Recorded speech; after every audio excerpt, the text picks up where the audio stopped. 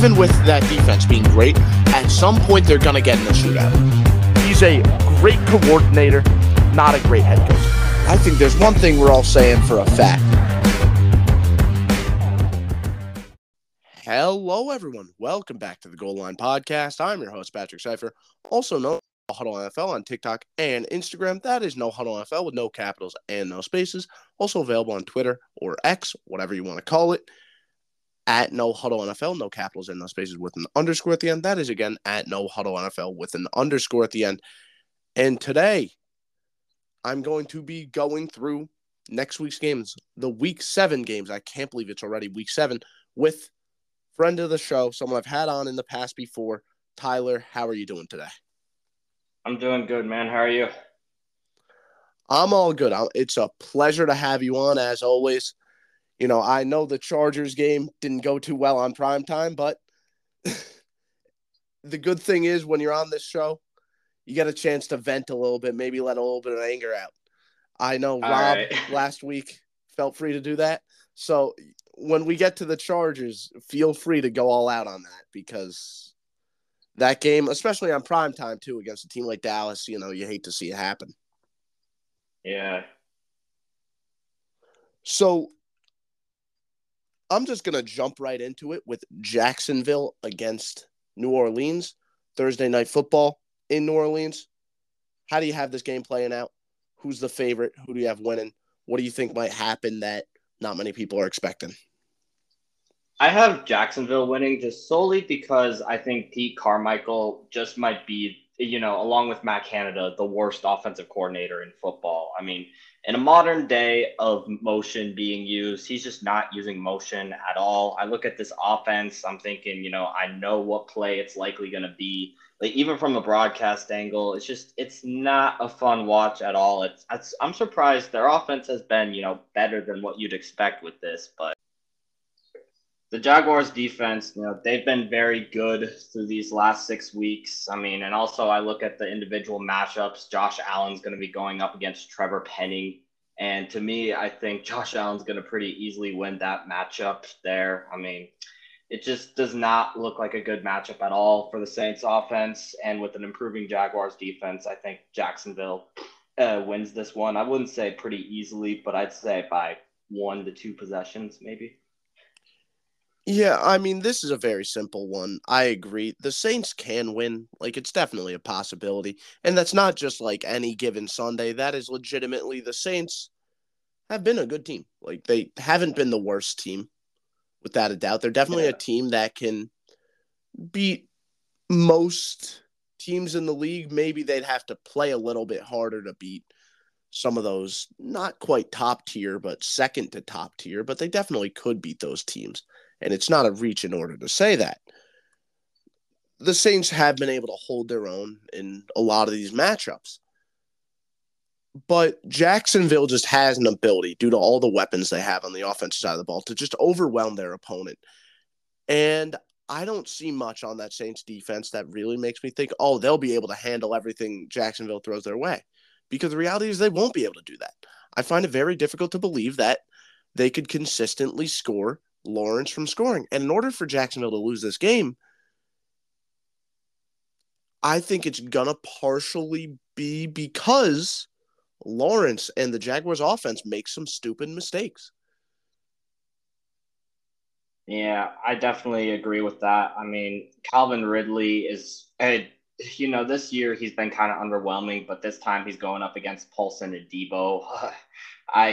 While I'm not having been the biggest fan of Calvin Ridley this season, I'm even less of a fan of Paulson and Debo there. So I think we could see a pretty big game from him in particular. Mm-hmm. It's that, and then the performance ETN had last week makes you really optimistic about what they could do on the ground. And it's just such a wide variety of weapons with a guy like Trevor Lawrence throwing the ball. It's really, like I said, overwhelming for opposing defenses. And I don't think the Saints are anywhere near as loaded on the defensive side of the ball. Yeah, they've got some nice pieces, and I think Dennis Allen, while a questionable head coach, I think he is a very good defensive mind. However, it's just I don't think the defense is like in their last couple games. I don't think their defense is going to be their saving grace in this one. Yeah, and listen, again, the Saints, they're not a bad team. They absolutely could win this game, but I think they're going to need a little bit of help from Trevor Lawrence and Jacksonville, kind of shooting themselves in the foot. I want to move on to the Saints division rivals, though, having a matchup against each other. Atlanta playing against the Buccaneers in Tampa Bay. How do you feel about this matchup? Well, I think this matchup is probably going to come down to whether or not Desmond Ritter just like plays the worst game of football you will ever see, which he has shown these last few weeks he is very prone to doing. And Todd Bowles, he's a very good defensive mind, similar to Dennis Allen. Not the best head coach, but in terms of being a defensive mind and a defensive play caller, he's definitely up there ranking other defensive play callers in the league. And so I don't see how Desmond Ritter is going to show improvement against this good of a defense. And even though I think the Falcons' offensive game plan would probably have to look something like running towards Logan Hall because he's been rough this year. But Vita Vea, they still got that. They still have some nice pieces on that defensive line to make up for that. And plus, the Falcons' defense, I just don't see it being all that good. Like they lack edge rushers. Even with a bad Buccaneers offensive line, I still think that the Buccaneers win a close one here. For me, I find it very interesting that you mentioned a key part of this game being the Falcons quarterback and how he's going to play. And I agree, right? If Ritter could just turn it on and start playing very well, that'll definitely change this matchup, and it will change many other matchups to come. But I'm personally writing it in stone that Ritter just simply isn't that good. The other Yeah. quarterback in this game, though, Baker Mayfield, I legitimately don't know what to think at this point. Because, now tell me if you disagree, but I think he started the season pretty strong. I felt like he was He did. playing well to start the year. But Yeah, he this didn't. performance after the bye week makes you really, Yeah, really scared. Really scared. And, Baker, like you said, was performing well at a point. He was dotting up Mike Evans on a consistent basis. But after that bye week, you would think he would only have gotten better, but it seems like he took another step back. And this is going to be a big game for him to really show whether he's the same Baker Mayfield we saw in Carolina, or is he the Baker Mayfield that we saw earlier this year?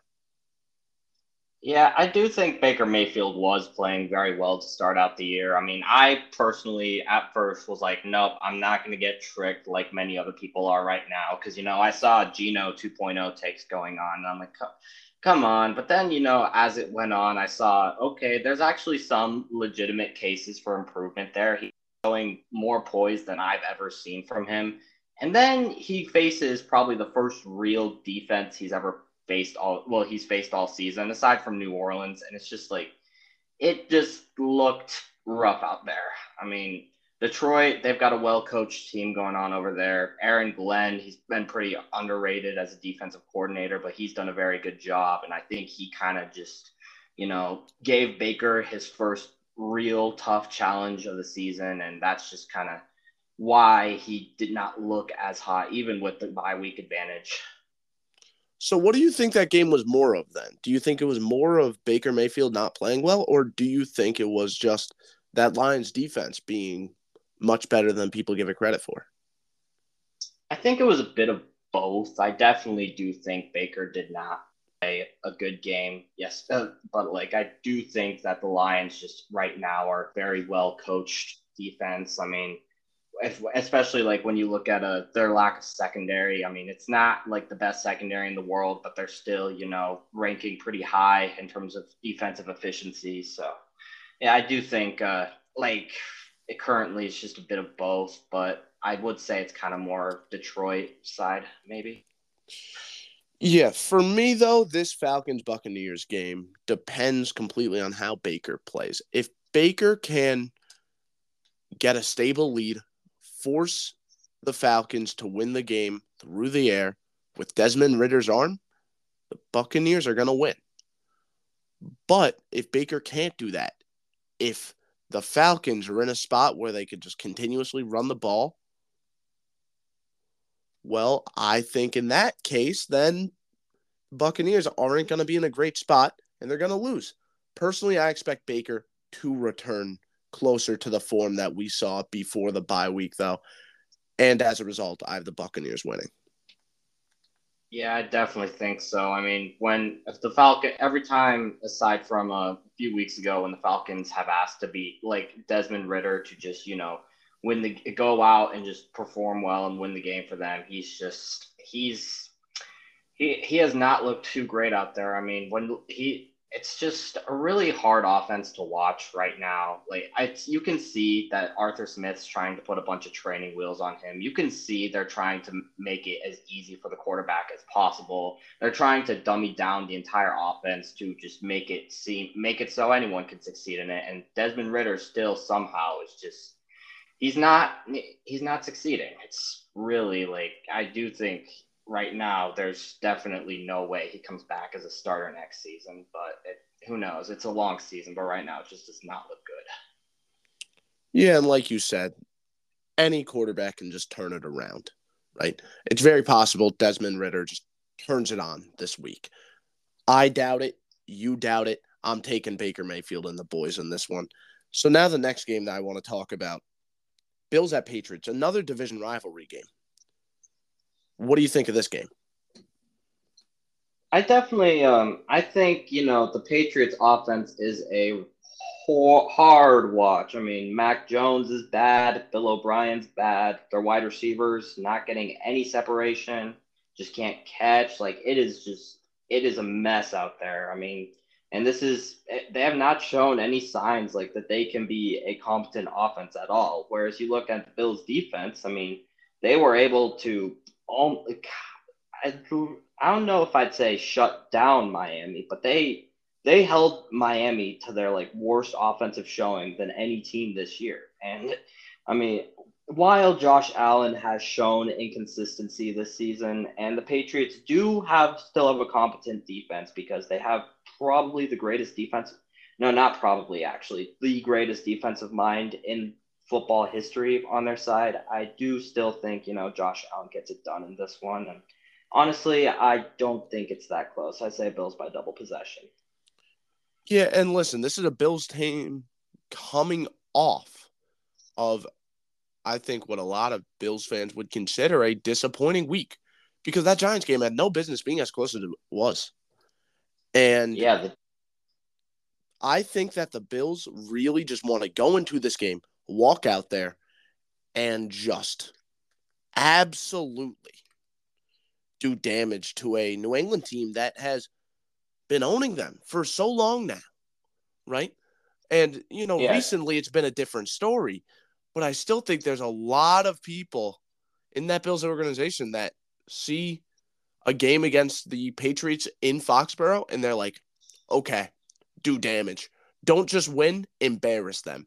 And that's what Buffalo wants to do. That's something that has been happening a lot to the Patriots as of late. They've been getting not just beat, but embarrassed. I think the Bills are planning to just be the next team to do it to them.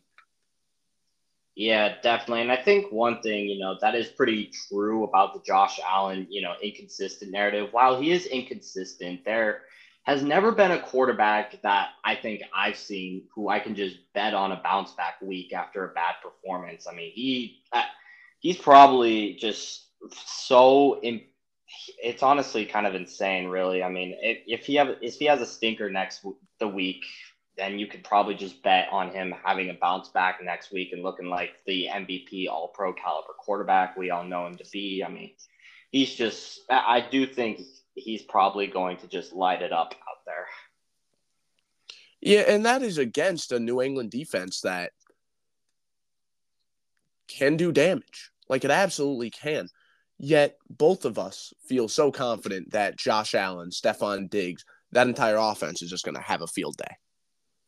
Yeah, especially because J.C. Jackson's back in New England now. I mean, that's a hard name for me to say now, but I mean, Stephon Diggs, historically, he owns J.C. Jackson. I would be very surprised if the Patriots can keep this one close. Not just because, Josh Allen's going to dot up the defense, because I don't think it's going to be as much of a Bills go out there and just storm the defense, although I do think that kind of will happen. For me, what I'm more concerned about with the Patriots, and you hit the nail on the head earlier, they're an awful watch offensively. There is nothing to look at on the offensive side of the ball that you're like, oh, yeah, they just got to do that, work around that. Like, there's nothing that's been working for them. They've just been throwing everything at the wall, and it hasn't worked. Not a single thing. Yeah. I mean, with the game against the Raiders, that was their first touchdown they had scored in 2 weeks. I mean, not scoring a touchdown in 1 week is one thing, but when it's like consecutive games, then that's the point where it's just like, okay, yeah, this offense is far from where we want it to be right now. And like I said, it's just they don't have anything to build around. The players aren't great, and we know the scheme isn't anything special, so it's just been an awful formula. Yeah, I mean, even in a pretty vanilla Bill O'Brien scheme, it's just like you're asking Mac Jones to, be the captain of the helm, and I do not think he is quite as good enough to be the captain of the helm. He was touted as someone who was this smart leader of the offense, which is why people went as far as to say he was like Tom Brady-esque coming out of Alabama. But like, I think, his ability to just, see the field, go through his progressions, I think those are a bit overstated with him. And I think, he's mortal. I mean, in terms of being a quarterback, like just to put it nicely, he's just not been nearly as good, even with a better offensive coordinator this year. Now, another team that has kind of an interesting quarterback situation because of an injury is the big difference here. The Colts. They're playing against Cleveland in Indianapolis. How confident do you feel about Gardner Minshew against what I consider the NFL's best defense? Like you said, NFL's best defense here. I don't really feel too confident in Indianapolis. I mean, Gardner, like Shane Steichen, one of the great things he's able to do is he can completely idiot-proof an offense. He can, design an offense around a lot of quarterbacks, and I think even dating back to his days in LA, even though those days weren't too great, one trait he's always been able to possess is the ability to work around his personnel, to mask certain weaknesses and get the best even out of like a bad grouping. And I mean, with Gardner Minshew, it's just like we're looking at a career backup who, just has never shown, aside from maybe a couple nice moments, he just has not shown any signs of being anything more than just a journeyman career backup, which is kind of the arc he's on right now. And I mean, against this Cleveland Browns defense that is just absolutely wreaking havoc. I mean,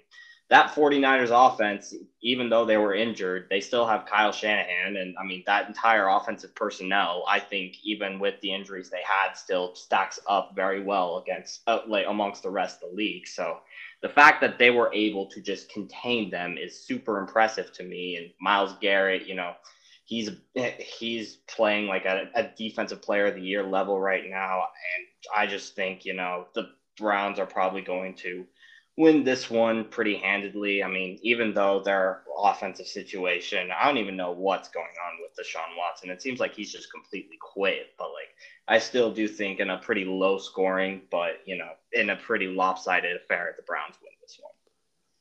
It's going to be a sloppy game. It's gonna. This is probably going to be a backup quarterback against another backup quarterback. It should be a sloppy game. But I think Cleveland will maintain control throughout the entire game. And tell me if I'm wrong here, but I like to believe Indianapolis's approach to offense without AR, and that's a big game changer for them because a lot of their offense revolved around doing stuff that AR is good at. For me, though, I really think their offense is going to revolve around that run game. It's going to revolve around definitely Jonathan Taylor, Zach Moss. What could they do? Not really just on the ground, but also through the air, right? Because those are two guys who catch passes and they'll take it. Yeah, far. definitely. I think the But average depth of. Go ahead. yeah, my concern in this game specifically is you can't play against Cleveland with that plane of a game plan. It just isn't going to work. You can't just be like, oh, we're just going to get the ball in the hands of our playmakers because how did that work for the 49ers? Exactly. But you mentioned about the average depth of target. What do you think there? I think that the average depth of target, I'd expect it for Gardner Minshew to be very low. I don't think they're going to be taking many shots down the field because Cleveland, Jim Schwartz's blitz heavy tendencies has just been on another level. And he typically, historically, he has not been one to just be an aggressive blitzer. But this year, he's blitzed a lot, and it's given them pretty easily the best defense in the NFL because it's getting Myles Garrett on as many one-on-ones as possible. So I think, the game plan is probably just going to be to get the ball out quick, like you said, to the two receiving backs because, they're Gardner Minshew, his pocket awareness in the pocket's probably one of his weaker traits. And so I think it's just going to be pretty easy, quick, get it out, get it to your first read, don't just like sit in the pocket, scan the field or anything. And I think, they're probably going to try to establish the run, even though against Cleveland, this front seven, I don't think that's gonna work too well. So it's probably gonna be a pretty vanilla game plan, and they just don't really have the personnel to match up with Cleveland here. Mm-hmm. And people always talk about Jim Schwartz's big change. That's been the topic of discussion ever since Cleveland really showed that they're a damn good defense earlier in the year. They talked about, oh, now Jim Schwartz is way more blitz heavy and what he's doing. And the reasoning is always, oh, we want to give Myles Garrett one-on-ones. And that's true. Like, that's very clearly why they do it. But there's another key reason why they do it. It's not because they just have a superb edge. They also have three great guys in that cornerback room and two I consider good safeties. Yeah. Grant Delpit and Juan Thornhill both do a good job as safeties, just single high guys, or you have both of them up. They've been doing a good job. And then in man to man or in zone coverage, is there another cornerback room you trust more than Martin Emerson, Greg Newsome, and Denzel Ward? I don't think there is. There really isn't. And that's why you're fine blitzing Jeremiah Owusu-Koramoah or one of the other linebackers because you don't need them in coverage. Your secondary is so damn good. And even if they weren't that good, you have Myles Garrett coming off the edge on a one-on-one. It's hard to make that pass if you're a quarterback, even against mediocre cornerbacks. They just happen to have some of the best corners in the league. Yeah, Jeremiah Owusu-Koramoah himself, he is very damn good too. So like, even if the linebacker was just probably like I don't want to say Kenneth Murray caliber linebacker because that's pretty harsh, but like even if it was probably his average starter level linebacker, this defense probably would still be at the top of the league because it's just like as you said, they have stars in all the tier one positions, like the most important positions out there, and it's really really hard to beat them. I'd be surprised if a team scores like more than I don't even know what's like the most they've allowed in a game this year. Like looks That's a like good question. it's 26 to Pittsburgh, and I think that was off because of a Yeah, that defensive was a lot of touchdown too. defensive scoring. Yeah. Oh no, wait, it was Ravens 28. I didn't really watch that game, so I couldn't tell you how much. But like, I'd be surprised if they allow more than 30 to any game this year. Yeah, they've been downright spectacular. Now, two other spectacular teams, including one of the teams that you just mentioned, the Baltimore Ravens, are playing against each other in what I believe to be the game of the week. Detroit Lions playing in Baltimore against the Ravens. Who do you have winning this intense matchup? I have Baltimore winning this one. Okay, wow. I've talked about Detroit earlier and like how well coached I believe they are. But one thing about Detroit is, they have not faced like the toughest slate of opponents. I mean, yeah, they faced Kansas City, but they were without Travis Kelsey that game.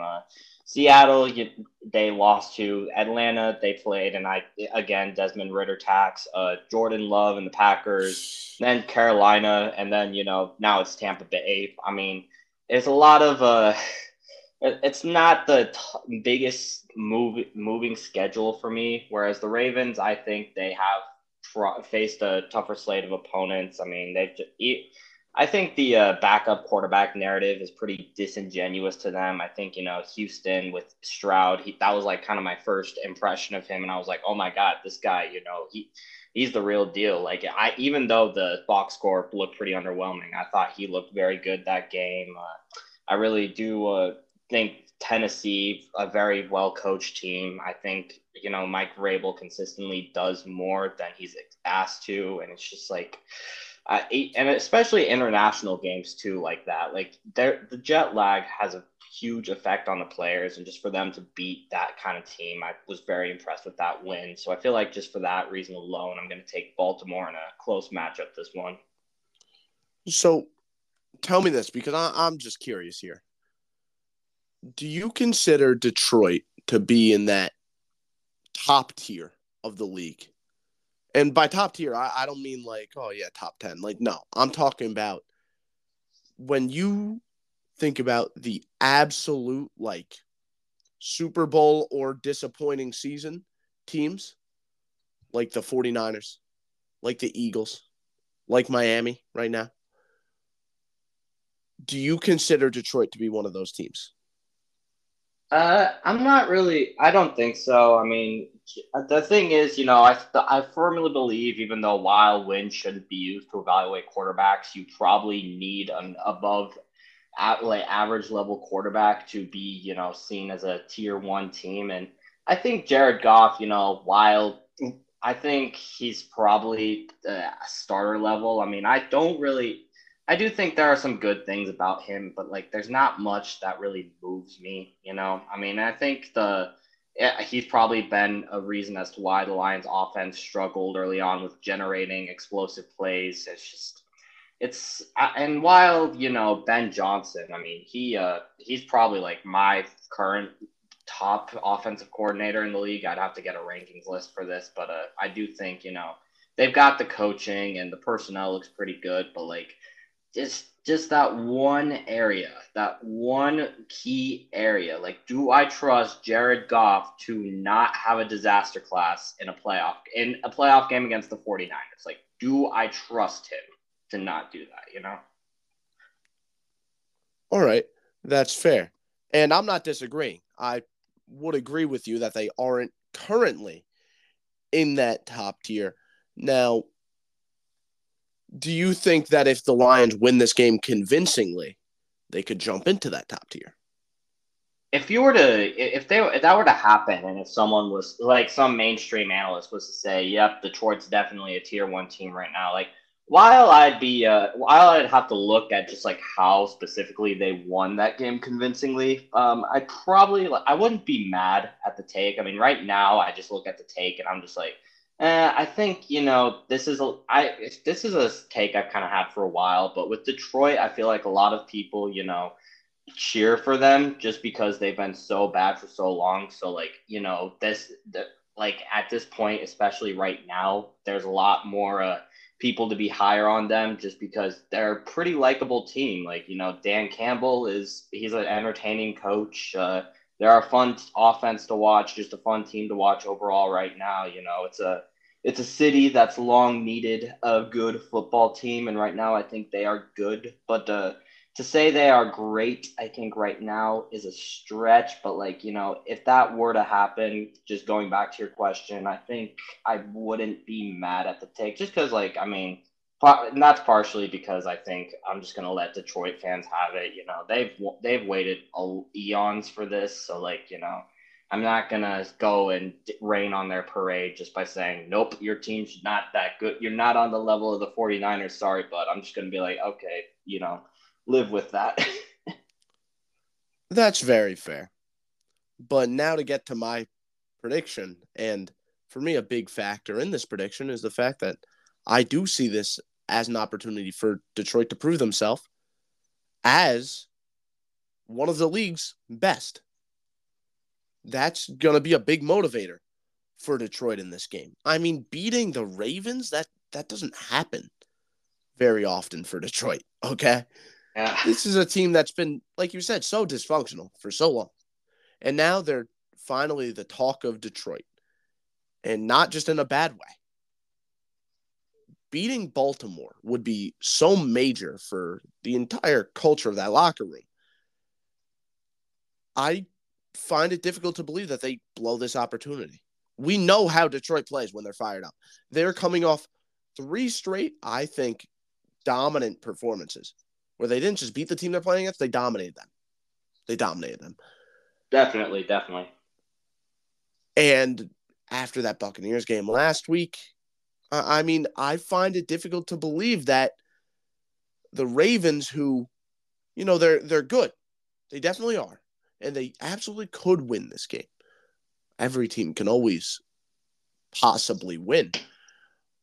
But I just look at all the stuff, all the momentum that Detroit has been getting, what this win could mean for them. And I have a tough time picking Baltimore to win. So I'm picking Detroit in this one. I really am. Should be game of the week. Should be a really, really tough one. But that Lions defense is no joke, and neither is their offense. Like you said, Ben Johnson doing an amazing job.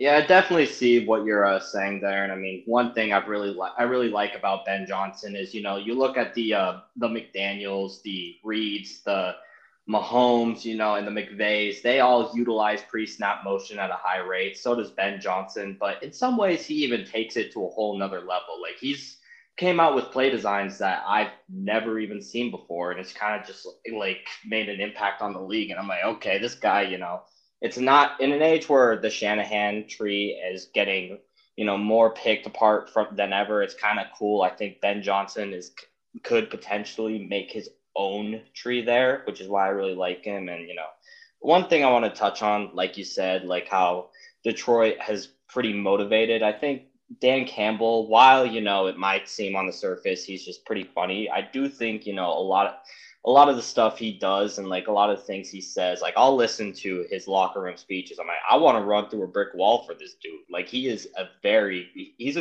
good at firing people up. And I think, his football knowledge of the game is pretty good. Like it's good. And I think just this team, it has the vibes to have a special team, but I'm just not fully there yet. But if this were to happen, then I think I might, join you in the this is a specially motivated team, and this team just like I'll be further there is what I'm trying to say.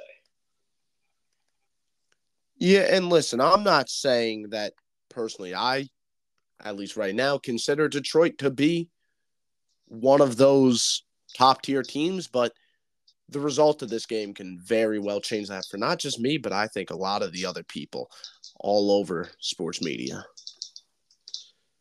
So Yeah. the next game I want to talk about is a lot more of a stinker, but it still should be a close game at least. The Raiders, led by probably Brian Hoyer, it seems, against the Chicago Bears without Justin Fields. How do you feel about this game?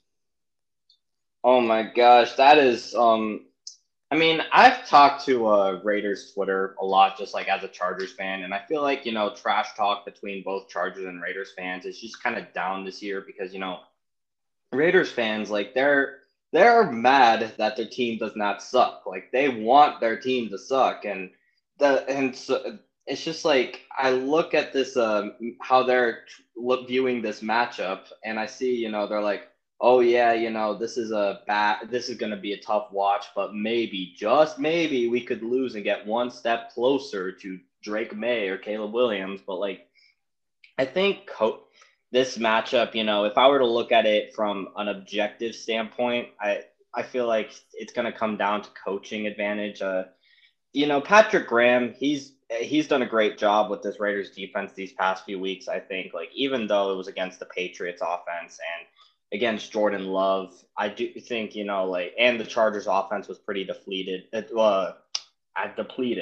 I do think he's done a good job this year with this unit. And then I look at the Bears side, I see Matt Eberflus with his vanilla scheme, and I see Luke Getsy with I don't even know how to describe it. I want to say it's some Joe Lombardi type of stuff, but even then, I feel like that would be harsh on Lombardi. But it's just like this matchup, when your quarter offense looks that much different because the quarterback's out. I feel like it's got to come down to coaching on both sides on who wins this game, and I feel like also the Raiders have just more stars than the Bears do. I'm not. If I'm a Bears fan, I'm not looking forward to watching Max Crosby play against them this week. So I'm gonna take the Raiders in this one. I feel very similarly. The Raiders, like you said, more star power. All right. They just simply have more game-changing players. I trust Devontae Adams to carry a quarterback far more than I trust DJ Moore. And that's not a knock on DJ Moore. That's more of me complimenting Devontae Adams. And then keep in mind, they also have Josh Jacobs, and they also have someone I expect to be one of the top quarterback's best friend players in the league in Michael Mayer, who has started to put it together, man. He has started to really look good now. And his workload is only going to increase. Brian Hoyer, I could see him relying on Devontae. I could see Mayer getting a little bit involved, but I could also see Josh Jacobs being a key part of this win. And who do the Bears have to just hand the ball off to? Deonta Foreman? Yeah, it's rough. So it's just overall that entire Raiders roster, I don't think is great, but it's better at making up for having your backup quarterback in my opinion. Yeah, and also I feel like one of my biggest principles is that games are won and lost in the trenches. And in the trenches, this just looks like such a mismatch. I mean, the Raiders outside of Jermaine Illuminor have had a good offensive line this year. And even, even with Jermaine Illuminor, they're going up against like their best edge rusher this season has been Yannick Ngakoue. 2023 Yannick Ngakoue is not moving the needle for me.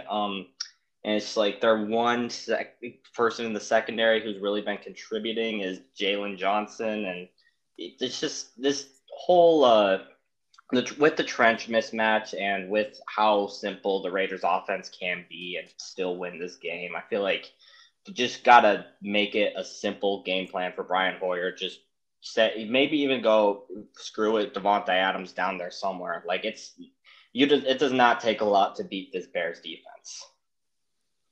Definitely not. It really doesn't. And at least Hoyer's a veteran, right? You can't say the same about Tyson Bagent, however you pronounce it. I almost like accidentally called him baguette, like it's in a French term. Yeah, you really want to. I something about it. Something about he plays like a baguette. I don't know exactly why that makes sense, but you see it too.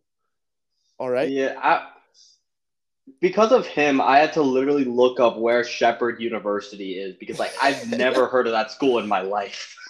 Yeah, and I mean he had a good preseason, but maybe he should spend a little bit more time in the oven before he comes out as a full baguette. I don't know. I don't think he's ready yet. He didn't look like it in last week's game.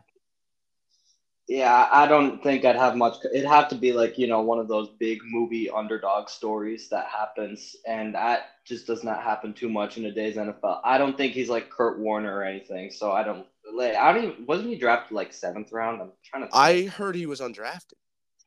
Yeah, that's even like, how is that your number 2? Like with Justin Fields, who's unproven. And let's be honest, Fields has an injury history. Yeah, like. Well, this is malpractice. You have to keep in mind, too, though, in all fairness, they brought in P.J. Walker and they got rid That of him is true. because they liked what they saw from Tyson. Yeah, that is So true. I don't think it's like a terrible organizational play. Because let's be honest, he played well in the preseason. He got a lot of people going. No one thought that he would have to come out year one, but it was a possibility. We knew it was a possibility. I hope he could play better than last week for the sake of this being a game, but I'm taking the Raiders here. Now, Yeah. Washington against the Giants in New York. Who do you have winning this one? A game I think should be really good. I mean, I think, I've been pretty anti-Giants this season just because, this team, like, even though last week against Buffalo, it was a very shocking showing, I still wasn't too moved by them. I mean, Bobby Okereke, he was, I grew up a Stanford fan, so I always watched him, and I knew he was going to be that dude. Just like, even though it took a while, he certainly got it together now. And last week he was just a tear. Like he was a one man show and it was just crazy. Like I do think he's probably the one contributor aside from Dexter Lawrence on this defense that I actually like am moved by. But like this offense, however, is just another story. Like even I feel like Kafka. I was originally shocked that he didn't get a head coaching job this season, but it turns out the league knew more than even I did. So it's probably why. I do think at some point you got to hand over the play calling to Brian Dable. I mean, and then you look at Washington, Sam Howell. He is one thing about him is he takes the worst sacks possible. He's the worst. He is by far and away this year the worst in the league when it comes to taking sacks. But like against some defenses this year, he has shown that he can play at a relatively high level. So I do think I take Washington in this one, but like I wouldn't. I don't know if I'd be too surprised if the Giants just pull off a super like some sort of unsurprising, unfashionable win in a slugfest. So, me and you differentiate here because of one specific thing, and it's something that you opened that your entire opinion on. You weren't very moved by that Giants game. I imagine you see it as like a fluke, I guess. Is that kind of it, or what specifically? I kind of think like with certain times on prime time, like there are just it just got the vibe. Like I don't say fluke often, but it's just like it didn't really feel like too like impressive of a win. I mean, it just it felt like a lot of times, it was just more the Bills like just screwing around. I feel like in the Giants, they it looked like they were genuinely trying out there, and it still just like wasn't enough to get it done. And I don't know, it's I still think like in terms of efficiency, on offense and defense, they're the worst team in the league this year. It's just and their offensive line is a bunch of oompa loompas. I I just don't like see too much of a I just don't see how like that win like really gave me too much of a promising sign going forward. But I do see how one could take away from this game that they went up against a tough team and they held their own. So like it won't be too horrible out there. But like I don't know. Well, in my experience watching that game, I saw a Giants defense that, even besides Ricky, was playing well. Like they were. Yeah. Dexter Lawrence obviously making his impact. I think even Deontay Banks, the rookie, I thought he was pretty solid. Overall, that defense, they did their job. They did their job and they did it damn well. Of course, it was mainly highlighted by Ricky. Like he was their Luke Kuechly during that game. And I don't think it's an exaggeration because of how well Ricky was playing. He was their Micah Parsons. He was their TJ Watt. He was just their guy. The rest of Yeah. the guys do their job, and Ricky's going to make the play. And do I expect that to happen again? Maybe not to the same extent, but Washington is a much weaker offense than the Bills. I don't think anyone's going to doubt that. Yeah, they definitely are a much weaker offense. I mean, it definitely have, especially with quarterback. I mean, Sam Howell's like 8, 10 levels down at least when compared to Josh Allen. And I know the Giants only put up 9 points, but you got to keep in mind that they should have scored a touchdown at the end of the game. They got into the red zone and they got far. They got onto the goal line and couldn't score. And then they also should have scored before halftime. They wasted 2 opportunities where they got to the goal line. It's not that they turned the ball over, they just ran out of time.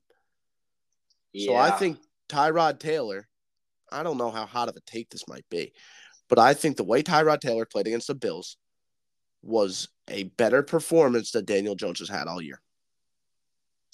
I could. I mean, I could definitely see it. Aside from the second half against the Cardinals, Daniel Jones has been awful this year.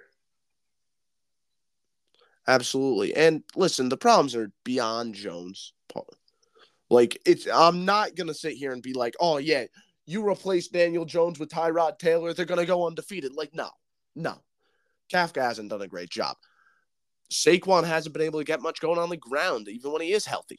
The offensive line is probably the worst I've ever seen in my life. It's really bad. It is really bad all over. But part of fixing that is having the right guy under center, having the right guy take snaps.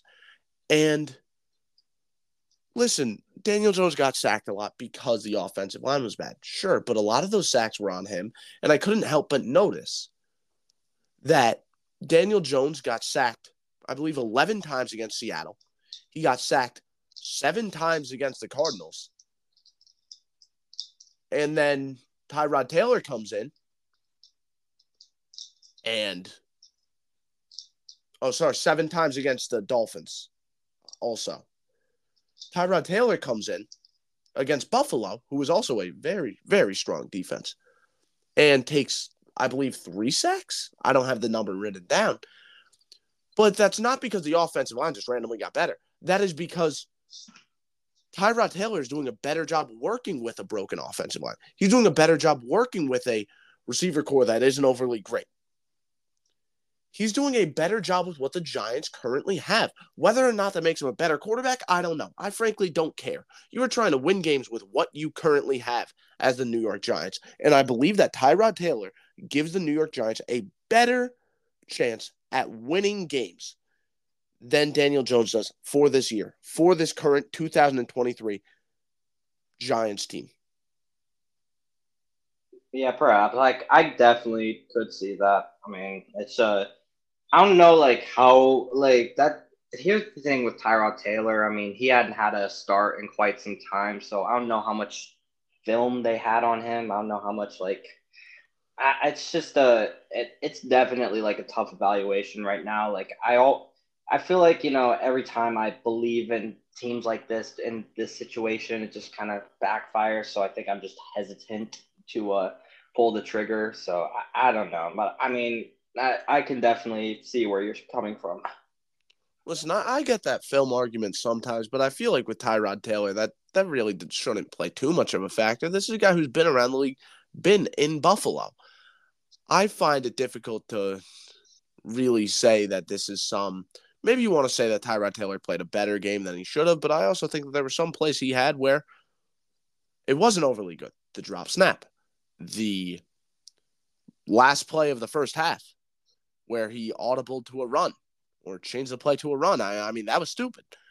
But I think him not playing, him not being the starter, went against him more in that Giants Bills game than it did for him. And as a result, having a full week with Tyrod Taylor should work. But that's also assuming that Tyrod Taylor plays. There is a possibility that Daniel Jones plays. And in that case, I'm still picking the Giants because they are coming off a big week for them, a season-changing week for them. And I'm not saying that the Giants are now the best thing since sliced bread, but I am saying that they'll beat their division rival, who isn't very good. But Yeah, Jones playing, I think it worries me a little bit. I'm going to be honest, it worries me. But I would still take the Giants. yeah, I am. I definitely see that. I mean, it's a kind of a coin flip one for me. So, Now, another division rivalry game, Cardinals at Seahawks. What do you think?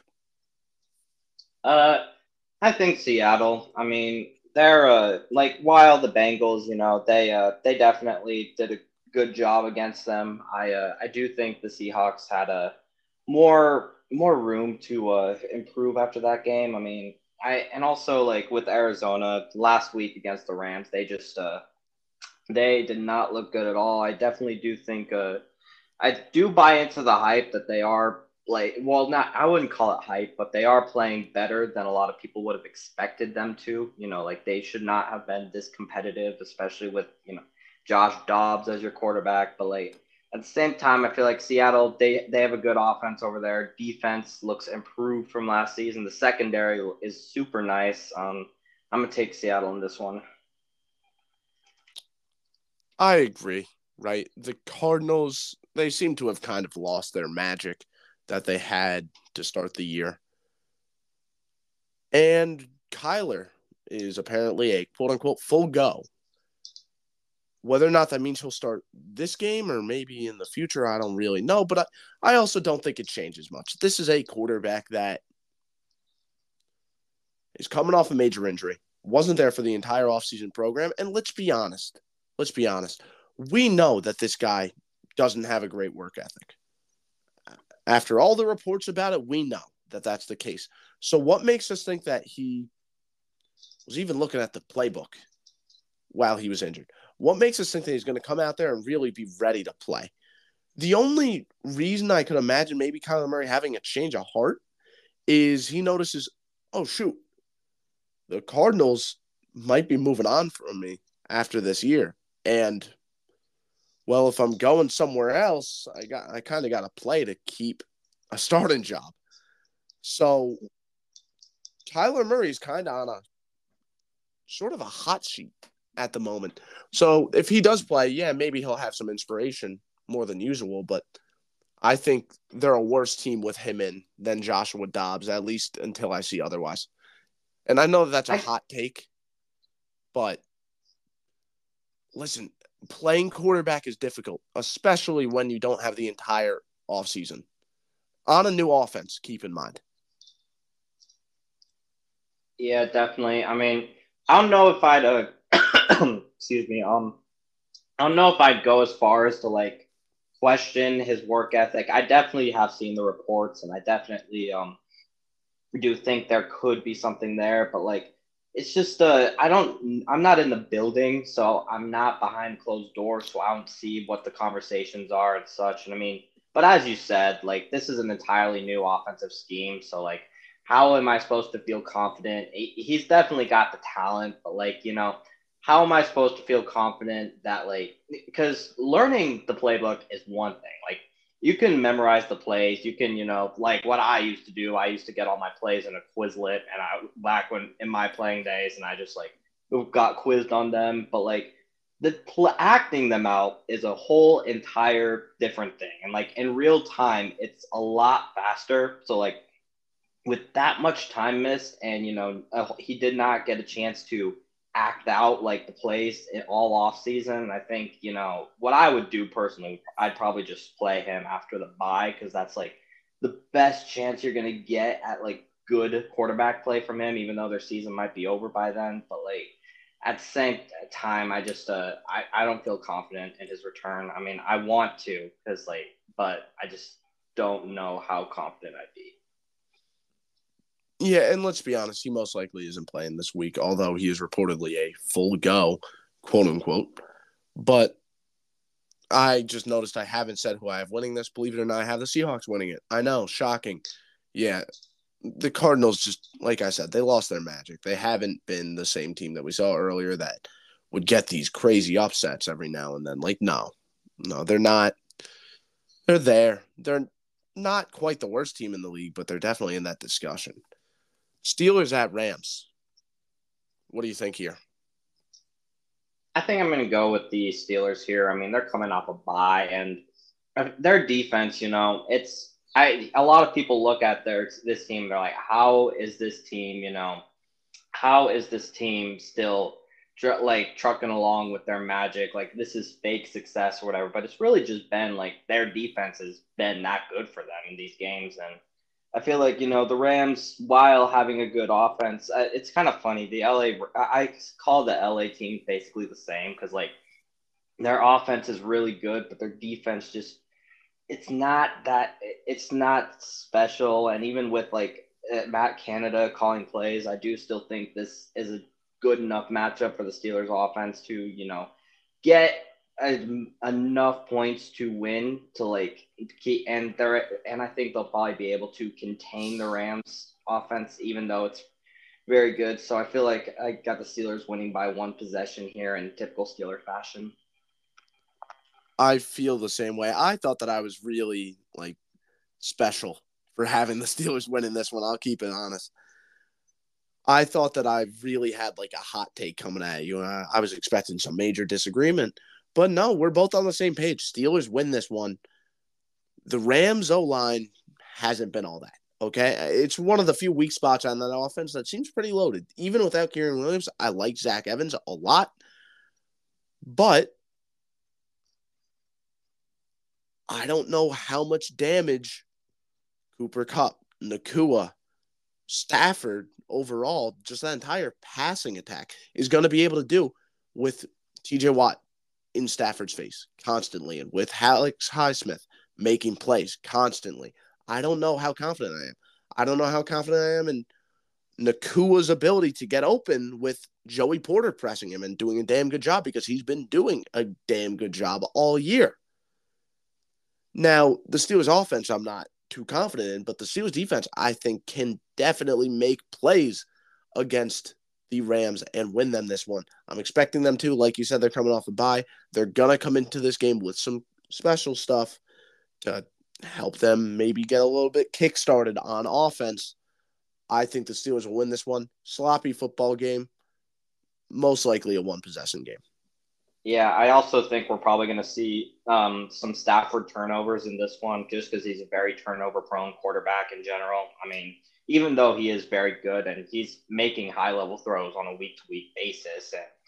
But I feel like, the more I've seen Stafford, the more I'm convinced like his play under pressure, even though he's been consistently very good under pressure, it's just unsustainable going forward. And he's also very injury prone. I think even right now, he's not fully healthy. I mean, he got injured in that Colts game. I don't know if that injury is still bothering him, but I just feel like the Steelers defense, it feels like a typical Stafford against a good defense matchup. I don't know. Well, as someone that absolutely loves Stafford, I don't like this slander you're throwing his way. But I yeah, like him. I like him. yeah, you're definitely right though. Right? He puts the ball in harm's way a little bit too much, and the Steelers tend to capitalize on that defensively. Should be a good game. I really expect it to be. I think the key thing is going to be stopping Kupp or limiting Kupp. And because of how well they could get pressure with just their front four, I think that they won't have to send the house. They won't have to blitz a lot, and that will help conceal Kupp to just a measly 80 yards. It's so crazy how that's the low for him. Yeah, well, he's been so dominant, right? Even coming off the injury, it hasn't hindered his performance one bit. He's a damn good player. If the Steelers could just limit him to a somewhat pedestrian wide receiver one performance, I think they're going to be good here. Packers at Yes. Broncos. Oh, this is I feel like some rather ugly. Well, actually, I don't know if I'd say ugly. I mean, I feel like I feel like the Packers are probably going to win this one pretty good here. I mean, it's just I feel like the Broncos defense under Vance Joseph is very poorly coached. They did do I mean, I don't even think like the Kansas City 19 points thing is too much of an accomplishment because it just looked like the Chiefs were flat out trolling out there. I mean, it looked like they were not being serious out there, and it still looked like they were having their way with them. Andy Reid's offensive play calling was off that night for some weird reason. It just did not look like they were really trying out there, and they were still able to just have their way. I mean, and I feel like with the Broncos offense, I'm not a huge Russ guy. I never have been. I went on a receipt run last week to all the people on Broncos Twitter telling me that he was not a problem last year, even though now we're kind of starting to see some of the same stuff that hindered them last year, hinder them this year. I but I do feel like this offense is going to have a bounce back performance just because they're going up against the Joe Barry defense. But even then, I feel like Jordan Love wins this one in a shootout. I don't know.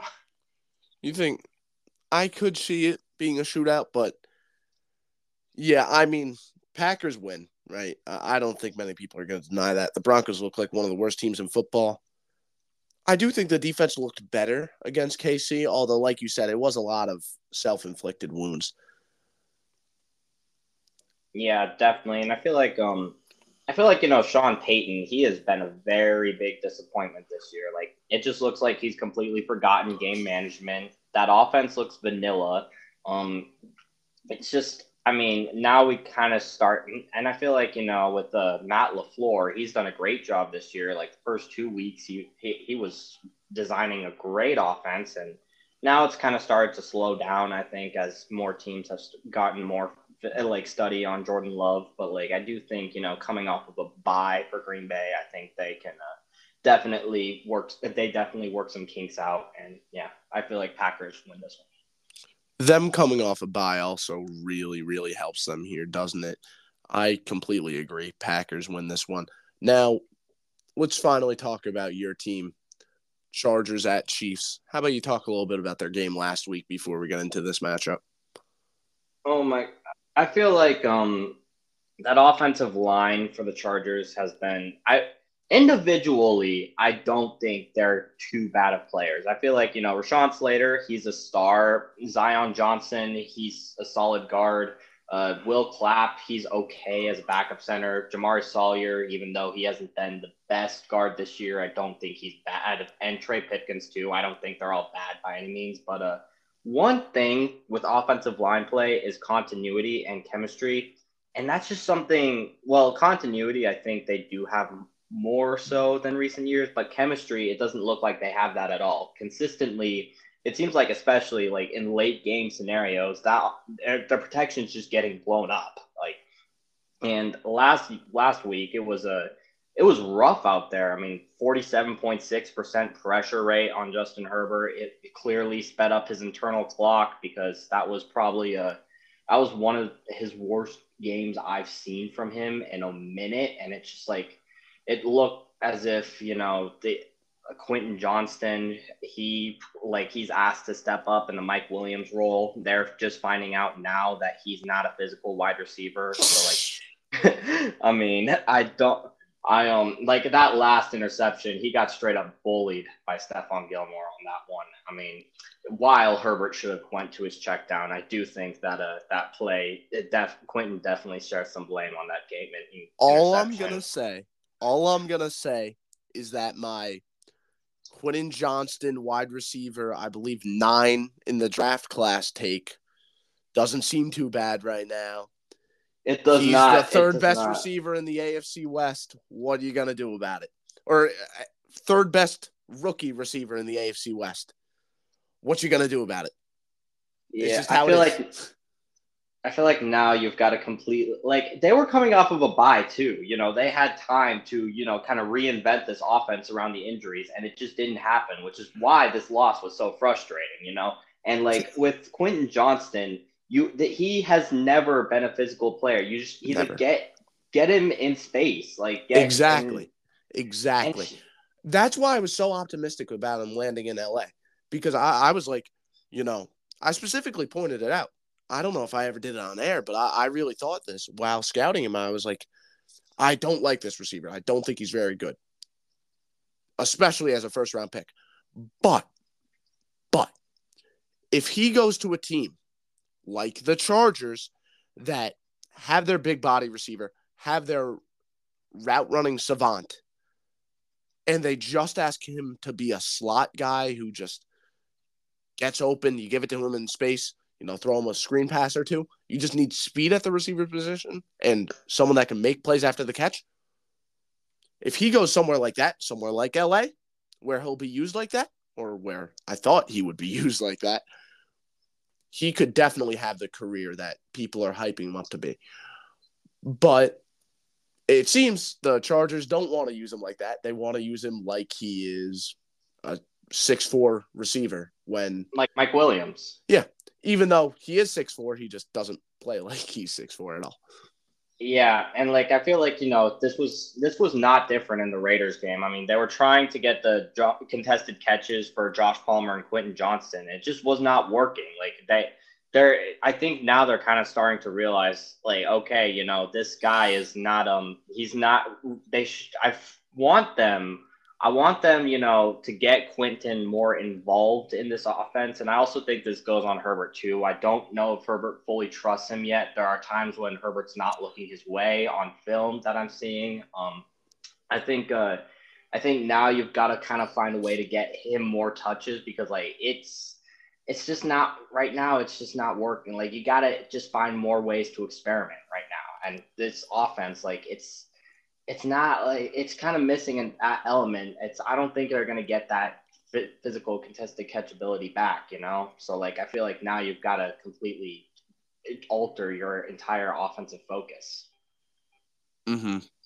So now let's shift focus to this upcoming game against the Kansas City Chiefs. Do you have an upset here or no? I do not. One thing that's particularly concerning about this matchup is the Chargers lead the league in third down penalties. I mean, and there, in my experience, there is no quarterback, and I mean no quarterback better at drawing defensive penalties than Patrick Mahomes. I do not know. I don't want to buy into the conspiracy theory that the refs are just rigging games for the Chiefs, but he has. It's literally been, like he is a master at drawing defensive holdings or defensive PIs or even roughing the passer. Like it's just Patrick Mahomes also. I feel like he beats the Chargers every time. I mean, he's like they don't really have an answer for him anytime I've seen except for like maybe last year and also it's just the Chargers defense this year especially has allowed quarterbacks to play make more often. Like I think Tua and Tannehill and Dak have all had their best playmaking games against them, and now they're going up against the best playmaking quarterback in football. So it's like and they're also coming off of a bye, like a mini bye, and we're coming off of a short week. So I just don't see like how we match up well with them defensively and offensively.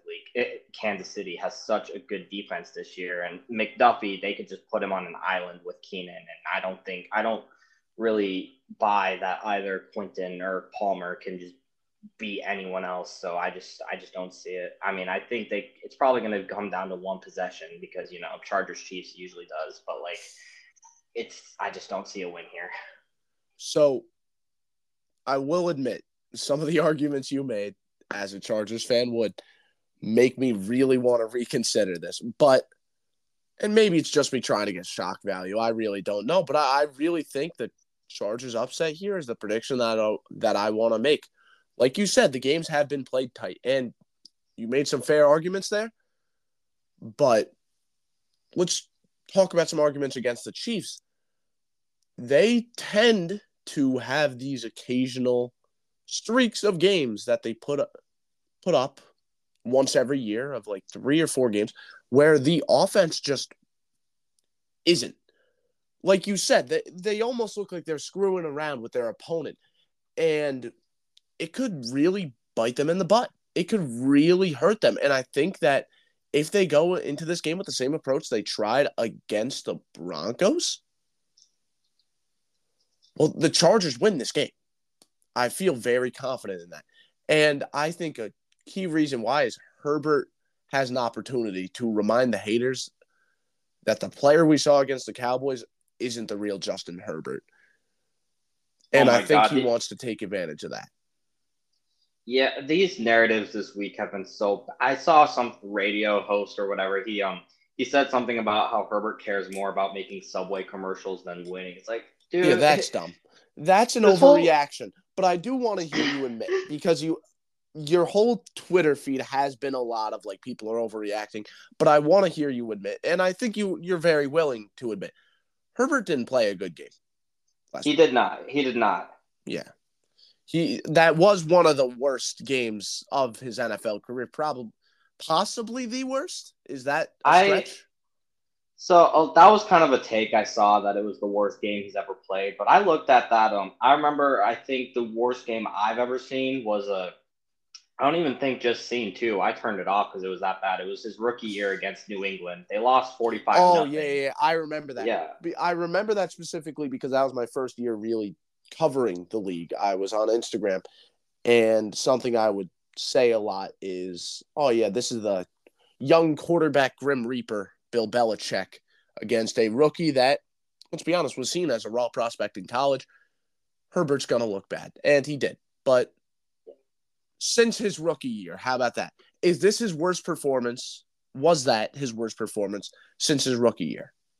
It'd have to be between that and the game against Baltimore in 2021. I feel like one thing it's it's never really been a key weakness because I've seen him do well against this before, but like disguised coverages and getting consistent pressure is probably how you're going to beat Herbert. I mean, he's good at reading. He's gotten a lot better at reading disguised coverages Mm-hmm. since Oregon, but like that's just probably always been the best strategy. And also, forcing him to play deep, especially this year. I mean, in Joe Lombardi's offense, he was not as aggressive as he is this season. I mean, he's been probably the most aggressive I've ever seen him, like, As period. he should be.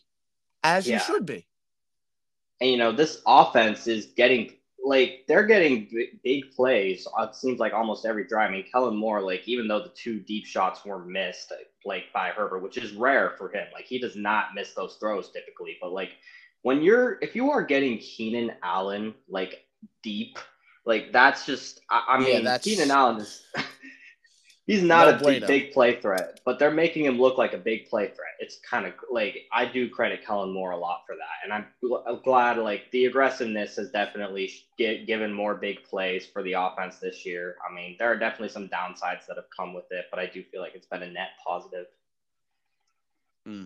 Yeah. But overall, you would say, just knowing Herbert to the point that you do as a Chargers fan, fluke. That had to have been a fluke bad performance, right? I mean, I feel like matchup wise, they just never matched up well. But like, if you were, I do think I would expect more from Herbert, even under those circumstances. I do think I would have expected more. So, The and like, throws he missed, uncharacteristic, right? very. Yeah. And that's why I expect him to not just bounce back, but bounce back in a special way against a division rival that they always play close. They always play them close. How about that extra bit of motivation leads to them winning? How about maybe we see a Quentin Johnston screen? Maybe. Yeah, I hope so. I mean, I also think they could get Darius Davis more involved just because he's a speed guy. But I don't know. Mm-hmm. That's more of an option at this point. But I just something I'd like to see. Yeah, but overall, I do.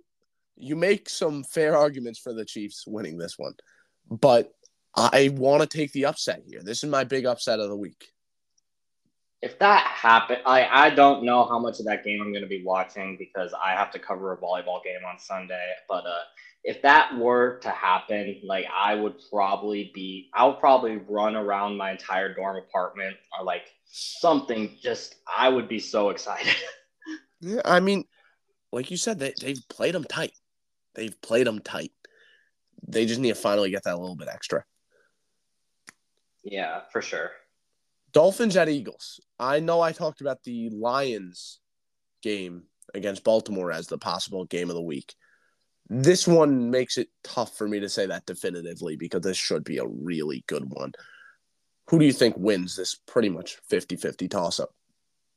I got the Eagles winning just because, like, I look at the best opponent, like the best defenses the Dolphins have faced all year, and it's like New England and Buffalo. Both times, like their offense just did not look as nearly as dominant as it did all year. And I mean, like, while yes, I do see that, like, if your worst performances are probably going to come up against the best competition, but like it's just it concerns me that against their only like plus level opponents when they start to struggle, and like they're like it's night and day difference. Like that's the point where it concerns me. And then this Eagles defense has been good this year. So I think just because, the Eagles are a positive defense, and I feel like, the Dolphins defense has not been any good this year. Like it's certainly not the Jets defense that they faced last week that has just been just fantastic against opposing quarterbacks this year. I feel like, you see Jalen Hurts bounce back, and the Eagles do enough on defense to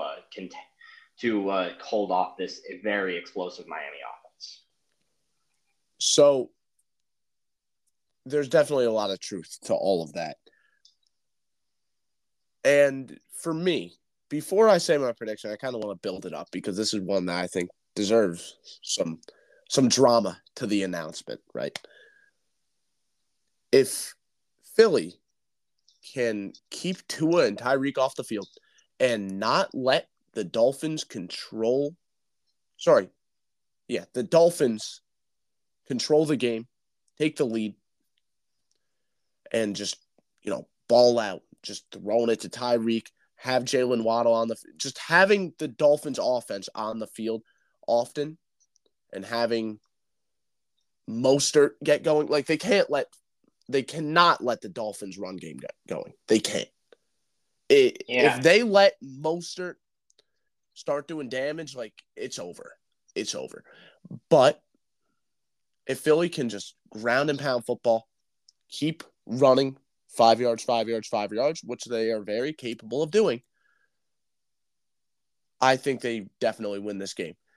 The Eagles offense hasn't really shown the ability to keep up with a team like Miami in a gun show. The goal is going to be to prevent that from being the case. The key factor in this game for me is how well the Dolphins' run defense can play.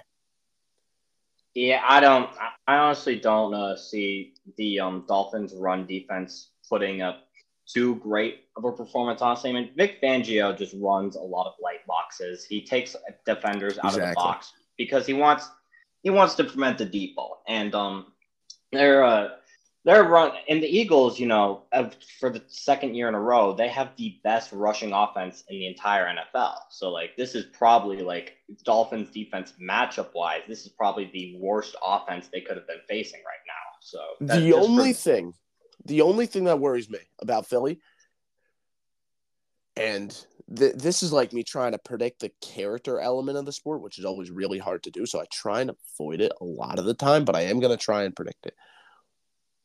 If A.J. Brown starts complaining about not getting the ball and eventually something leads into something else and Nick Sirianni starts to feel a need to throw the ball more and not just commit to the run that's working, that would be a problem. I think that would allow the Dolphins to end up winning this game.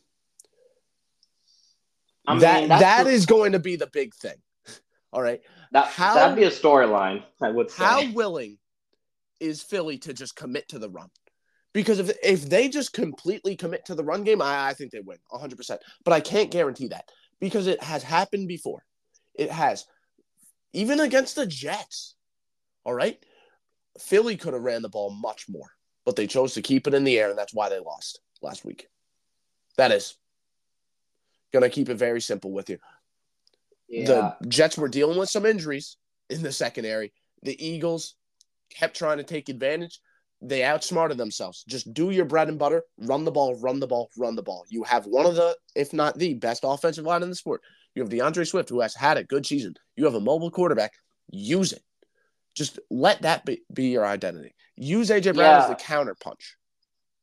Yeah, one thing I want to point out is, I mean, while Philadelphia is third in team rushing percentage, with 46.96% of their plays being runs, these past three games, it has gone down to a solid 41.12%. Like, and it's like you said against New York, they didn't even get to a third of their plays being run plays. Like, they are definitely showing kind of a they're definitely shying against the run at times. So I definitely do see where you are coming from there. They're a better team when they're just playing ground and pound football. And then, oh, okay, you tackled DeAndre Swift behind the line of scrimmage, and now we have a second and long, third and long. Okay, now we'll throw the ball. Now we'll use A.J. Brown and Devonta Smith. But their bread and butter should be running it. Should. Definitely. And that's my fear here. I think if the Eagles just commit to the run, they win this game. But if they don't, which is very possible, and they try and outsmart themselves, they're going to lose, and it's going to be completely on the egos in that room. It's going to be on A.J. Brown, who's probably a key reason why Nick Sirianni made those decisions. It's going to be on Nick Sirianni, without a doubt. It's going to be on everyone on that team that let that happen. It would be on Jason Kelsey for not getting in the face of Nick Sirianni and telling him, run the damn ball. That's how I see this. Like, it's almost a no-brainer from a matchup perspective to do this. Do it until it stops working, and then you use the A.J. Brown, and then you use Devonta Smith. Until then, run the football. You're that good, and if they're going to come at you with light boxes, if they're going to challenge you to run the ball, run the football. Yeah, definitely. I 100% agree with that. I mean, the egos portion probably like it would be somewhat of a huge headline if that were to just have came out, and that would not be a good look at all for Nick Sirianni. But yeah, I do see what you're saying here. So the last game I want to talk about, very easy game. The one where the 49ers win in prime time against the Minnesota Vikings. How much do you have the 49ers winning by? Because do you think it could even be an upset? I don't think it could be. I mean, any given Sunday, but no, this shouldn't be an upset. Yeah, I feel like the Vikings losses all this season, it's been a complete inverse of last year where, they were winning all these one possession games, and now this year they just cannot win a one possession game. I mean, but here's the thing, like you can only like lose so many one possession games in a season. One of them just has to be a blowout, and I feel like this one's prime blowout potential. I'm gonna say Niners by we'll go we'll go 17. Yeah, I know the 49ers are banged up, but come on now. Come on. Okay. This is yeah, like the 49ers are banged up. Cool. They're winning. They're winning Yeah, this football game. No, and I'm not disagreeing. 17 is probably about fair. But I'm saying to the people, like, normally I try and bring up, like, both sides. But there's always one game I try and really have as a definitive lock. I do have this as a definitive lock. The 49ers are coming off a loss. They're not going to make it two in a row. Yeah, and I feel like, the one hope I would have for the Vikings here is if they had Justin Jefferson, but they don't. Yeah, and that's such a difference maker. They don't have their best player. And yet the 49ers don't have one of their best players in CMC, but the 49ers also have a very good head coach. They also have Trent Williams, who is a stud. They have Brandon Ayuk, who is a good wide receiver.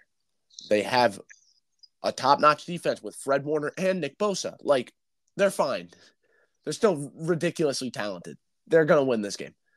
Yeah, and like I feel like one thing is the 49ers, while last week they did get contained against the blitz heavy defense, which so I feel like someone could look at the Vikings defense, like how much they blitz, and they're like, oh yeah, this could be a trap game for San Francisco. But here's the thing, a blitz, like, it does not mean anything if it's not getting home, and the Vikings, well, their blitzes are not getting home. So I feel like it's the 49ers. Well, the main reason for that is the Brian Flores ideology of just, oh, yeah, we trust our corners one-on-one. We'll get our corners in their face, in the wide receiver's face, while the other guys are blitzing.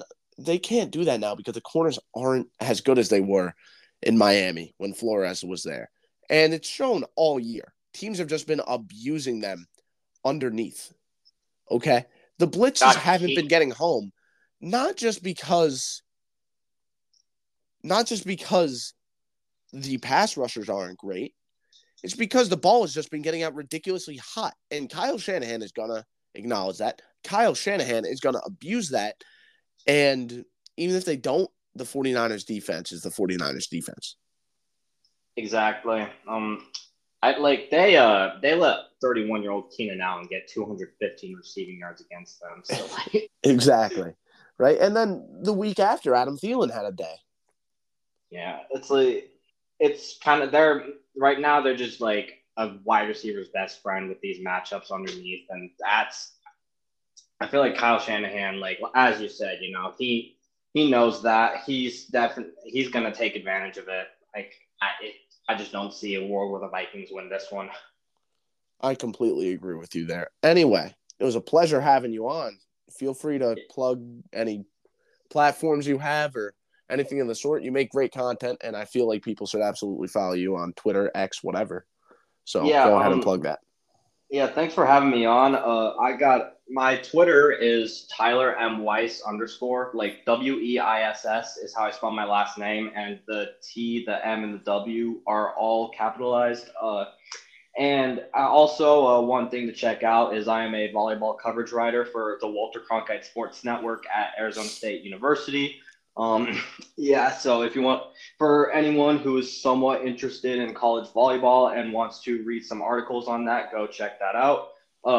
Yeah, anyways, it was a pleasure being on this podcast. Thank you, Patrick. And it was a pleasure having you on. Thank you all for listening, and I'll see you all again next week.